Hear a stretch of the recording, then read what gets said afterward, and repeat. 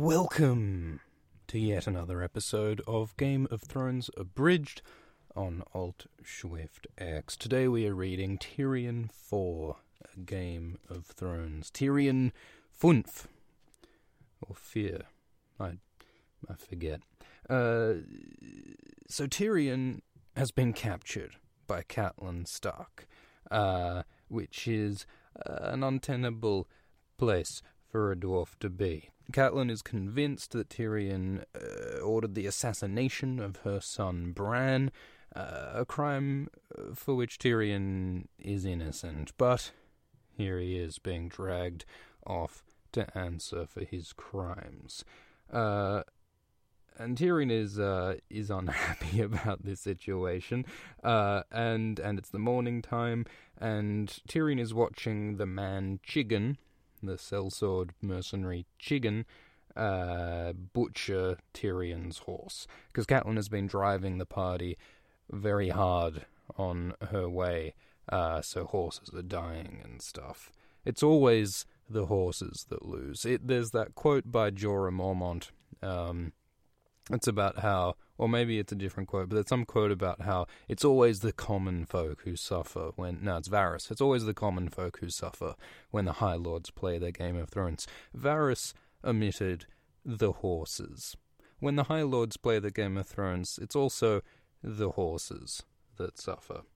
And so there's Chigon and there's also Bronn. Bronn is described as bone thin and bone hard. And they seem to be a sort of a pair, Chigon and Bronn. It would be great to know what sort of adventures they got up to before this point in the series. We really learn nothing about Bronn's backstory in the books.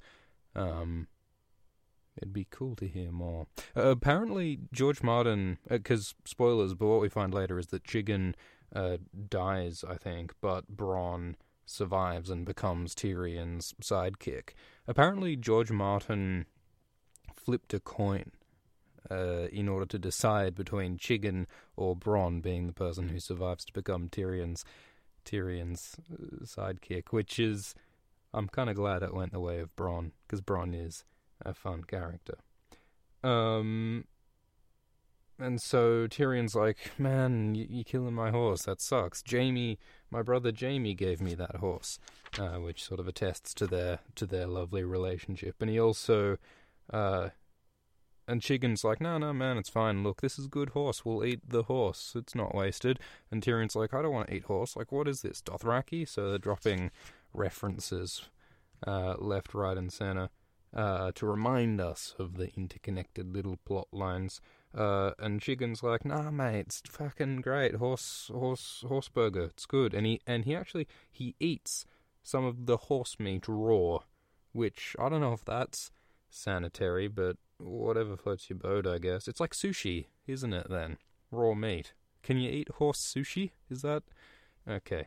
So Tyrion is complaining some more because his legs are really sore and his whole body is really sore because he's been riding for hours and hours and eating bad food and sleeping on cold, hard ground. And so Tyrion is feeling rightly resentful of Catelyn Stark for inflicting this on him. Tyrion thinks, damn her and all the Starks. And, well, the Starks do seem kind of damned, because things go badly for them soon. And anyway, so Jick and Morrick are Tyrion's sort of manservants who hang out with him. They're also sort of captives on the road with Catelyn. And he thinks back to the moment not so long ago when he was in the inn at the crossroads and he was being arrested by Catelyn. And he's feeling a bit unhappy about how everyone turned on him so quickly.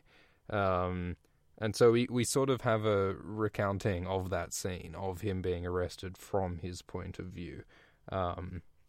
So Tyrion's making obvious decisions like not trying to fight his way out of there, given that he had 3 blokes and Catelyn had a bunch.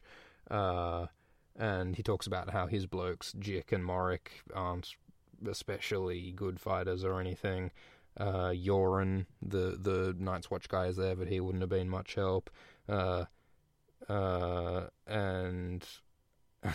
meanwhile, Masha Hedel, the proprietor of the inn, she of the red-stained sour leaf teeth, is saying, "Oh shit! Can you please not do this here? I don't want fucking dwarf blood on my carpet, my nice carpet. Please, can you take him outside to kill him? Don't kill him here." And Tyrion Lannister says, "Don't kill him anywhere," which is fun. And Catelyn's like, "No, it's fine. We're not going to kill him. We're going to take him back to Winterfell. Winterfell is where we're taking him. Let's go to Winterfell," she says, emphasizing Winterfell. And Tyrion sort of considers Catelyn's strategy and thought it was quite clever how she sort of went through and got each man to sort of attest to his loyalty to the Starks before turning on Tyrion. Although he notices that not all of the men supported Catelyn, not many of the Freys supported Catelyn, so we're getting early hints of the betrayal of House Frey, and Tyrion, trying to make the best of his situation, is loudly sort of saying, anyone here in this inn at the moment, by the way, if you go south and tell my dad Tywin Lannister that I've just been captured, I'm sure you will be handsomely rewarded. And Tyrion's like, Tywin is a tight ass, and he's not going to handsomely reward anyone who tells them about me, but it might increase my chances of survival. Hopefully Daddy will come and save me, is what Tyrion's thinking. And Roderick, standing next to Catelyn, is looking a bit worried, as you would be, because he presumably had no forewarning that this whole business of arresting Tyrion was going to happen. And yeah, Roderick sort of announces to everyone, "Oh, and by the way, we'll trust you all to not spread the word of what happened here, because the Starks want to keep everything under wraps." But Tyrion is sort of giggling to himself how ridiculous it is for this primo quality gossip to not spread like wildfire. So Tyrion's feeling pretty confident that people will find out that, yep, Tyrion has been captured by Catelyn, and they're heading up to Winterfell. And yeah, they talk some more about the Freys and how Lord Walder Frey is a cautious man, and he always makes certain he's backing the winning side. So we're definitely planting the seeds here for a future Frey betrayal. And Catelyn sort of recruits a bunch of the randoms in the inn to say, "Hey, come and help us guard this party taking Tyrion. House Stark will be grateful to you." And Tyrion studies their faces and thinks, "Yes, I will make sure they're rewarded harshly for fucking betraying me and making my life hard." Tyrion is quite vengeful in this chapter. He definitely has an impulse to hurt the people who hurt him, even when, they're just sort of doing their jobs. Like, it's not these random dudes' fault that they've been commanded by their lord to help arrest Tyrion, but Tyrion seems to think that's reason to punish them. And so Catelyn's going again, "Yep, all right, let's go to Winterfell." And then we sort of return from the flashback. We're in the present, and so they're riding along the road. And Tyrion is hooded, by the way. He's been hooded for a couple of days of riding. And he's complaining about how uncomfortable this is. It's mentioned that for a while it rains, and the rain soaks through the cloth into the hood and makes it cling to his face until even breathing is a struggle, which is waterboarding, isn't it? Isn't that how waterboarding works? So Tyrion's not only being held against his will, he's being enhanced interrogation. So that's... and Marillion is here, the wretched singer. So Tyrion feels an especial amount of bitterness towards Marillion, because Marillion was sort of the guy who drew attention to Tyrion in the inn in the first place, which is how Tyrion got... other way around, is how Catelyn... Yeah, that really wasn't Marillion's fault at all, was it? So Tyrion's been quite unfair in his rudeness towards Marillion. Anyway, so basically they take the hood off Tyrion, and then Tyrion looks around and he's like, "Hold on, fucking what? This isn't the King's Road to Winterfell, this is the high road to the Eyrie in the Vale. So what we learn here is that Catelyn pulled a fucking Trixie douche. She told everyone loudly and often that she was going to take Tyrion to Winterfell, but she's actually gone to the Vale. And the reason why she did this was to throw any pursuers off their trail. When Tywin hears about this, when the Lannisters hear about this, they'll send men screaming after to get Tyrion back, but they're going to be going the wrong way to Winterfell. Catelyn's actually going towards the Vale. And so Tyrion thinks about how that's quite cunning of her, and it is. Like, people sometimes say Catelyn's dumb, and she's not dumb. She's clearly able to pull off strategicallys like that. Of course, the original decision to capture Tyrion in the first place was not a great one. But she's certainly able to pull off some fucking intrigues when the moment comes. Probably better at it than Eddard is. Like, we don't really see any evidence of Eddard pulling off a play like this, some kind of strategical tacticallys. We never really see that from Ned. But Catelyn is clearly capable of doing some stuff like that.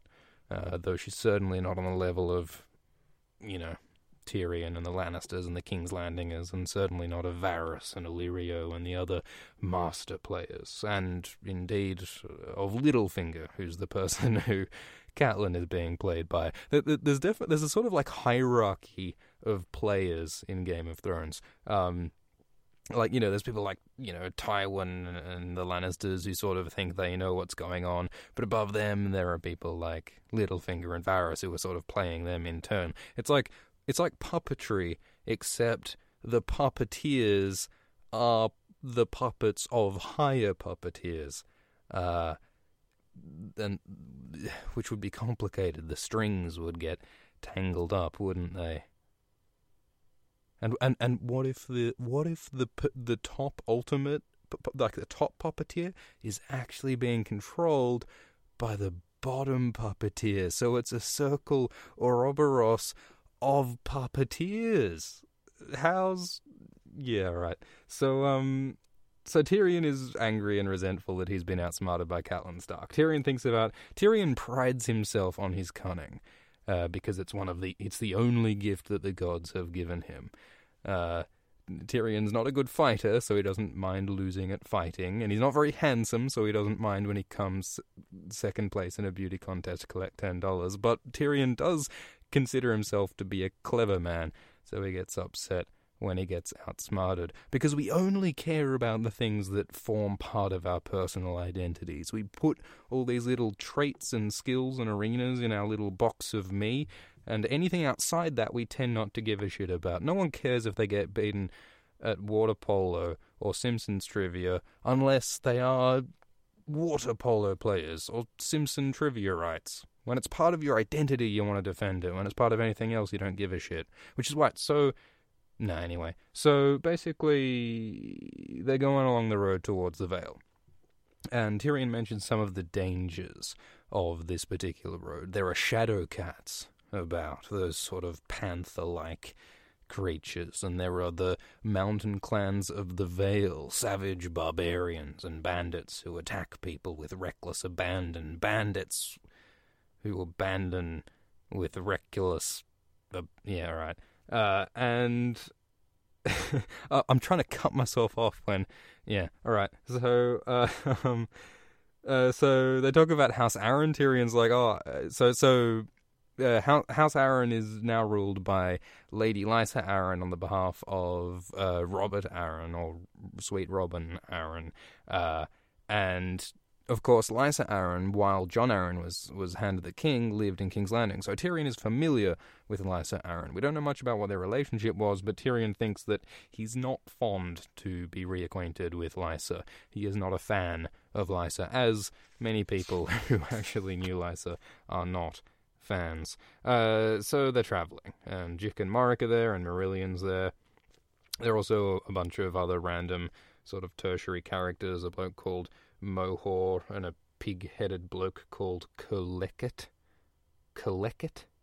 There are some weird names. I think this early in the story, George Martin was still sort of working out what his sort of style of naming characters was, the sort of language used to give characters names, because there is a huge variety in the sorts of names that are given to characters in Game of Thrones. Like, there's lots of Roberts walking about and Johns and things. Lots of his names are just variations on sort of standard English white boy names or whatever. But there are also these fucking weird ones like Kerleket.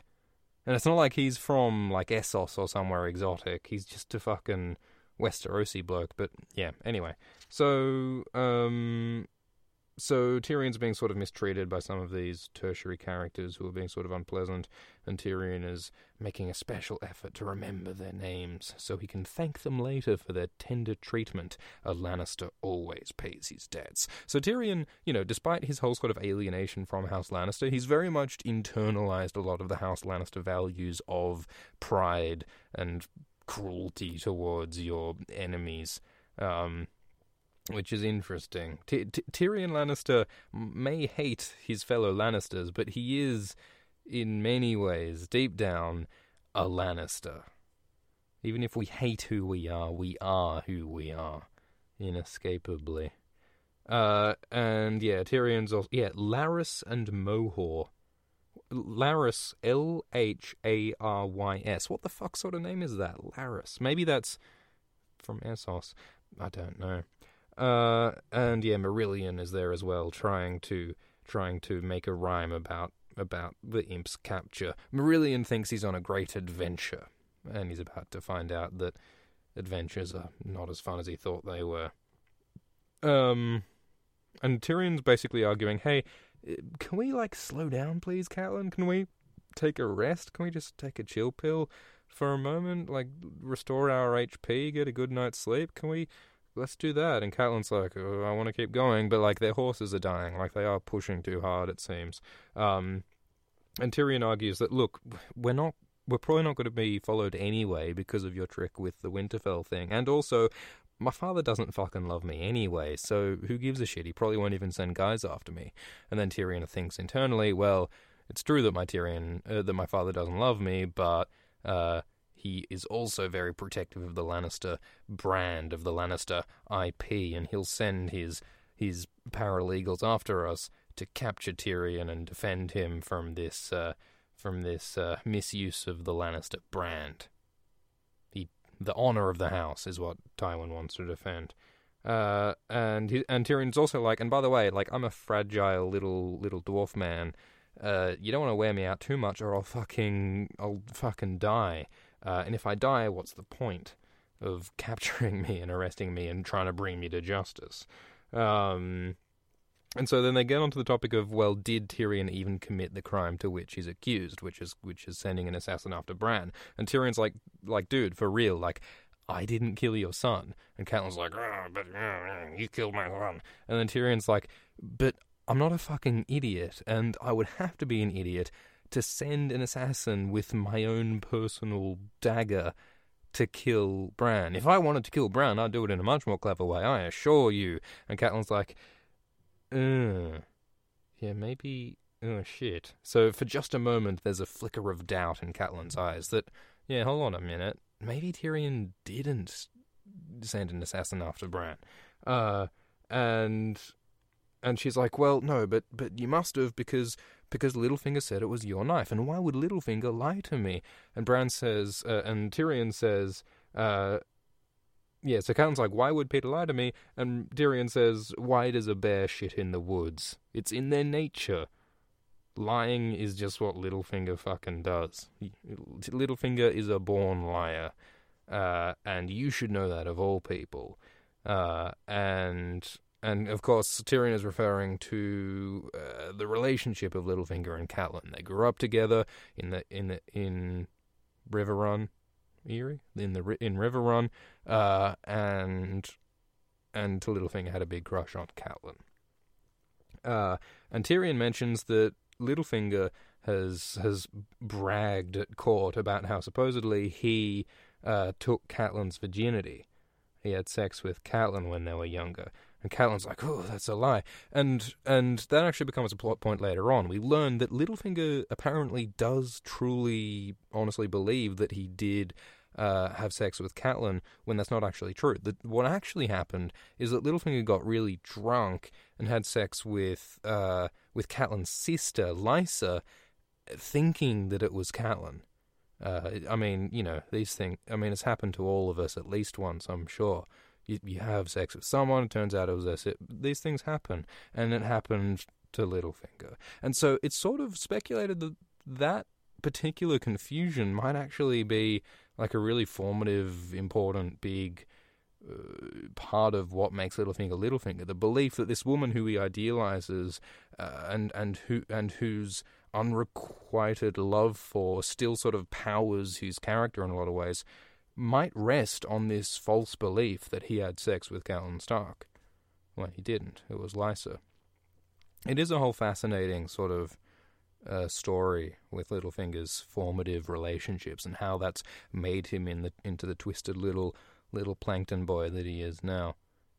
Need to do a Littlefinger video at some point. And Catelyn, upon hearing these accusations, gets very defensive. She's like, "Oh, you're fucking lying. Don't misconstrue Peter. Peter loved me, and it wasn't about my fucking maidenhead. It was real. It was pure. It was right. It was love. Nothing to make mock of. It was real. It was real, true love." Which is an interesting response, isn't it? Catelyn really wants to believe that Peter had a true, pure, beautiful love. Oh, Romeo and Juliet, wherefore art thou, Catelyn? That's what Cat wants to believe, which is interesting. It would almost suggest that part of her identity, part of her little Catelyn box that she constructs to decide who she is wanting to believe that she was loved by Littlefinger. Maybe that's part of her trying to feel valuable as a person. Maybe part of why she thinks she's lovable is because she was loved by Littlefinger. Maybe that's part of why she fails to see Littlefinger's true nature, because she's so adhered to the idea that she was loved by someone, by Littlefinger. There are all sorts of little formative ways that could be happening in Catelyn's head, but that's one hypothesis, because, yeah, it is kind of stunning how completely Catelyn fails to realize that Littlefinger is a prick who's manipulating her. It's easier to believe that Catelyn is just so great that Peter just fell head over heels for her and is loyal to her to this day. That's easier to believe than believing that, you know, a teenager had a horny crush on you and now is manipulating you. You want to believe the version that makes you a more magnetic figure, I think. And anyway, and Tyrion's like, "You're fucking wrong, dude. Peter is not this great, lovable guy. He's a manipulator, and he's a prick." And Catelyn's like, oh, and so they're talking some more, and Tyrion's like, "Look, but we can talk about, like, the knife. This all turns on the knife, right?" So Littlefinger says that Tyrion won the knife from Littlefinger during a particular tourney, when Jaime was unhorsed by Loras Tyrell, and they had made a bet on that, and Tyrion had apparently lost, so that Tyrion had apparently won, rather. And so the knife went to Tyrion. But the thing is, Tyrion says, or is about to say, that, well, I would only ever bet on Jaime. I only ever bet on the side of my family. So I actually would have lost that bet, because Loras won the fight. But before he can finish that thought, they're attacked by the Mountain Clansmen. Riders are incoming. The barbarians are coming down from the hills. The mountain men. And so they've got to get ready for a fight. So there's like a dozen horses coming. Action scene. There's a dozen horses coming. There's rust-colored hair. There's milk snakes and moon brothers. The clans of the mountain. Why would you name your clan the milk snakes? What was it? The milk snakes. What the fuck sort of name is that? It sounds like an oblique dick joke or something. Moon Brothers sounds dope. I mean, that evokes like wolves and brotherhood and packs and milk snakes. Anyway, so bad guys coming. Marillion is shit scared. Marillion has like an arc within this chapter that's not dissimilar to the arc that Bran has over his entire story. Bran's arc is sort of about, I love stories and singing and adventure and scary stories, and then 3 books later he's like, oh shit, adventures are cold and bloody, and scary stories are fucking scary. There's my childish naivety gone. Marillion kind of does that whole arc within just this chapter, because Marillion starts as this naive kid. He's like, yep, I'll just follow Catelyn and Tyrion and it'll be fun and I'll write a song and it'll be great.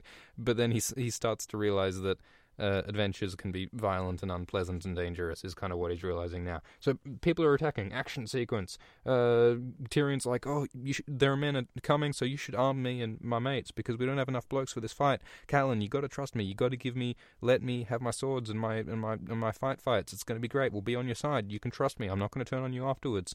And Catelyn's like, yeah, fucking fine. So Tyrion is very cleverly leveraging the situation as a way to empower himself and his side. He's making the most of this situation. Tyrion is great at exploiting even moments that are bad for his own personal gain. Clever bloke. Clever little imp. And Bronn gets armed and all the blokes are getting ready to fight shit. And Tyrion's getting ready to fight, which is slightly absurd. He's got this axe and Bronn's like, ooh, just pretend you're splitting logs. But Tyrion's like, but logs don't bleed. And logs also don't fight back, which I feel is sort of the pertinent fact here. But anyway, so they're getting ready to fight, and yeah, Tyrion looks at Marillion and he's like, oh, what, lost your taste for adventure? It's Bran's arc. And then the mountain men are coming, and they've all got half-helms and boiled leather and mismatched armor and scythes and lances and long claws. They're sort of this whole sort of ragtag, poorly armed, because they're random barbarians who steal all their shit. So they've got this like random assortment of weapons and shit. One of them's got a shadow skin cloak, wearing fur. Peter would not approve. They'd throw blood on him. Although he's probably perfectly capable of staining himself in blood himself, because this is a barbarian war guy we're talking about. And so Sir Roderick is there. He's shouting Winterfell, and Bronn and Chiggin are shouting their own battle cries as they charge into battle. Tyrion feels a sudden urge to leap up, wave his axe, and shout Casterly Rock and run into the fray, but the insanity passes quickly. Tyrion feels the bubbling fucking testosterone sloshing around in him, that fucking juice in men that makes them want to kill things in service of some fucking outdated evolutionary imperative to weed out the weak. But Tyrion decides not to risk his life in the name of masculine bloodlust. Anyway, so they start fighting, and Bronn is fucking shit up, and Chiggin is killing a bloke, and Sir Roderick's fighting, and Marillion has a horse land on top of him, which is unfortunate. Doesn't kill him, but it knocks him up. No, it doesn't. Marillion does not get knocked up by a horse. He gets knocked around, is I think what I was going for. It'd be uncomfortable if he got knocked up by a horse mid-battle. It's probably not happened, but alright. So Tyrion once again takes advantage of the situation. So the mountain clansman falls off the horse that fell off Marillion, and Tyrion kills the clansman with an axe, which is like, alright, whatever. Although Tyrion does show some surprising, implausible agility, I would say. They describe Tyrion dancing in with the axe and moving in a way that seems not entirely plausible for a man whose legs ache when he walks too much. And keep in mind that Tyrion has just spent days and days and days uncomfortably riding and not eating enough, and as we'll see in this chapter, Tyrion fights better than seems reasonable. But anyway, so Marillion is complaining about the fact that a horse is on top of him, which is probably a pretty reasonable reason to complain, I would say. And while Marillion is trapped under the horse, Tyrion comes along and stomps onto Marillion's fingers, and feels a satisfying crunch. Which is an interesting thing to do. It seems as though Tyrion is just hurting Marillion for the sake of hurting Marillion because he doesn't like him for his role in Tyrion's arrest. Which seems quite a cruel thing for Tyrion to do. I'd say it's not entirely clear why he behaves like this. Tyrion does seem to be in a pretty vengeful, cruel sort of a mood at the moment, which I suppose you might be if you just spent days being, unrightfully arrested and sitting uncomfortably when you're used to luxury and whatever, but yeah, Tyrion's acting unreasonably, I would say. Anyway, fighting happens, Bronn is dual-wielding swords, and Tyrion is involving himself in the fight. Tyrion is darting about and hewing at the legs of passing horses, and Tyrion gets into the fight. And then Catelyn Stark is cornered by 3 mountain clansmen, and for a moment Tyrion's like, fuck her, just let her be killed. But then he decides, no, I'll help her. So Tyrion runs up to the 3 mountain men, attacks one of them, kills one of the mountain men with his axe, ducks under the sword of another one, and then Catelyn steps up and rips open the guy's throat with her knife, and then the 3rd guy runs away. Which, maybe that's quote-unquote badass and all, but I do find it a little hard to swallow that the woman with the recently injured, scarred hands and a knife, and Tyrion, the graceless, short, totally not a warrior dwarf, managed to defeat 3 angry mountain clansmen who fight as their thing. Doesn't seem very realistic to me, to be honest, but what the fuck ever. So that happens, and then the fight's over. And there are dying horses and wounded men lying screaming all over the place, which they always omit from the movies and the video games. Especially, it is not quite right the way people go to 0 HP and then just sort of drop gracefully to the ground like Obi-Wan Kenobi. Violence entails suffering, and it's probably not good that popular depictions of violence don't show it. But who am I to moralize? So the battle's happened, and Bronn asks Tyrion, "Yo, is that your first battle? How was that, mate? How was that, Cobber?" And Tyrion's like, "Yeah, no, that was my first fight."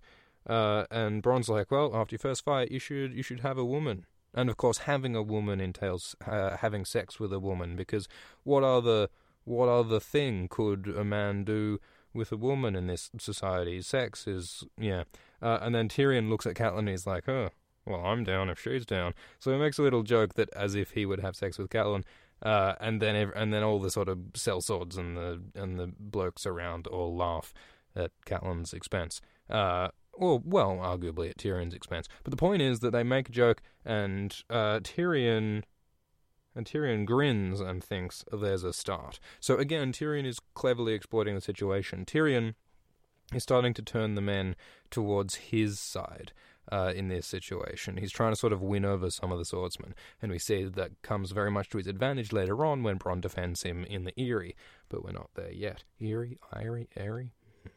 And so the battle's happened, and they sort of look over the clansmen that are dead, and their weapons are sort of shit. Just sort of random grab bag of salvaged weapons, whatever. And a bunch of their blokes have died. Collucket and Morhor have died, and Jick, Tyrion's man Jick, died. R.I.P. Jick, we hardly knew ye. And they're all like, and some of the men are like, "Look, we gotta just keep on going right now because there's probably more clansmen coming." And then Catelyn's like, no, we should stay and we should bury the dead. That's the right thing to do. But even Roderick and the other guys are like, "No, for real." And Bronn and stuff, they're like, "No, we just got to keep moving. We can't stay here and look after the dead men, or we'll fucking become dead men. So let's make like a tree and get the fuck out of here."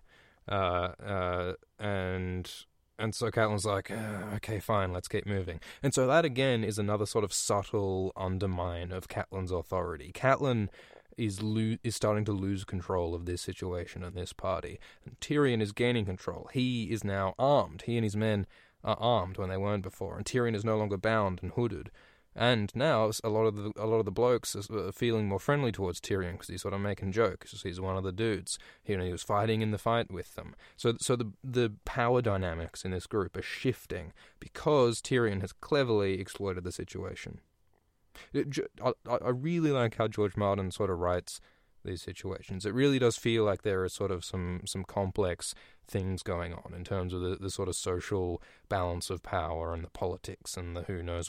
It's really, I think, well constructed.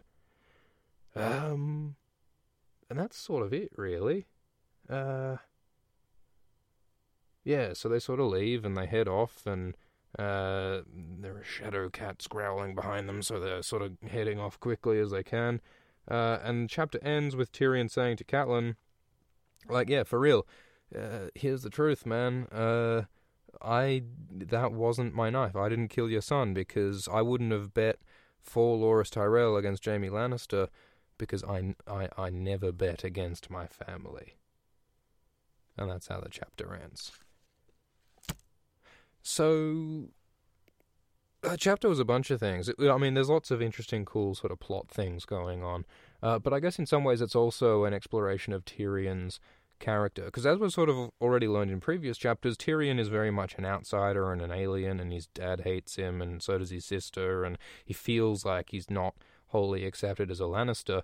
And yet, Tyrion has all these Lannister characteristics. He wants to make the people who oppose him suffer. He's going to step on Marillion's hands. He's got this pride, and he's got this desire and a feeling of entitlement and luxury and arrogance to him. Not as much as Cersei and Jaime, but there's a definite arrogance to Tyrion.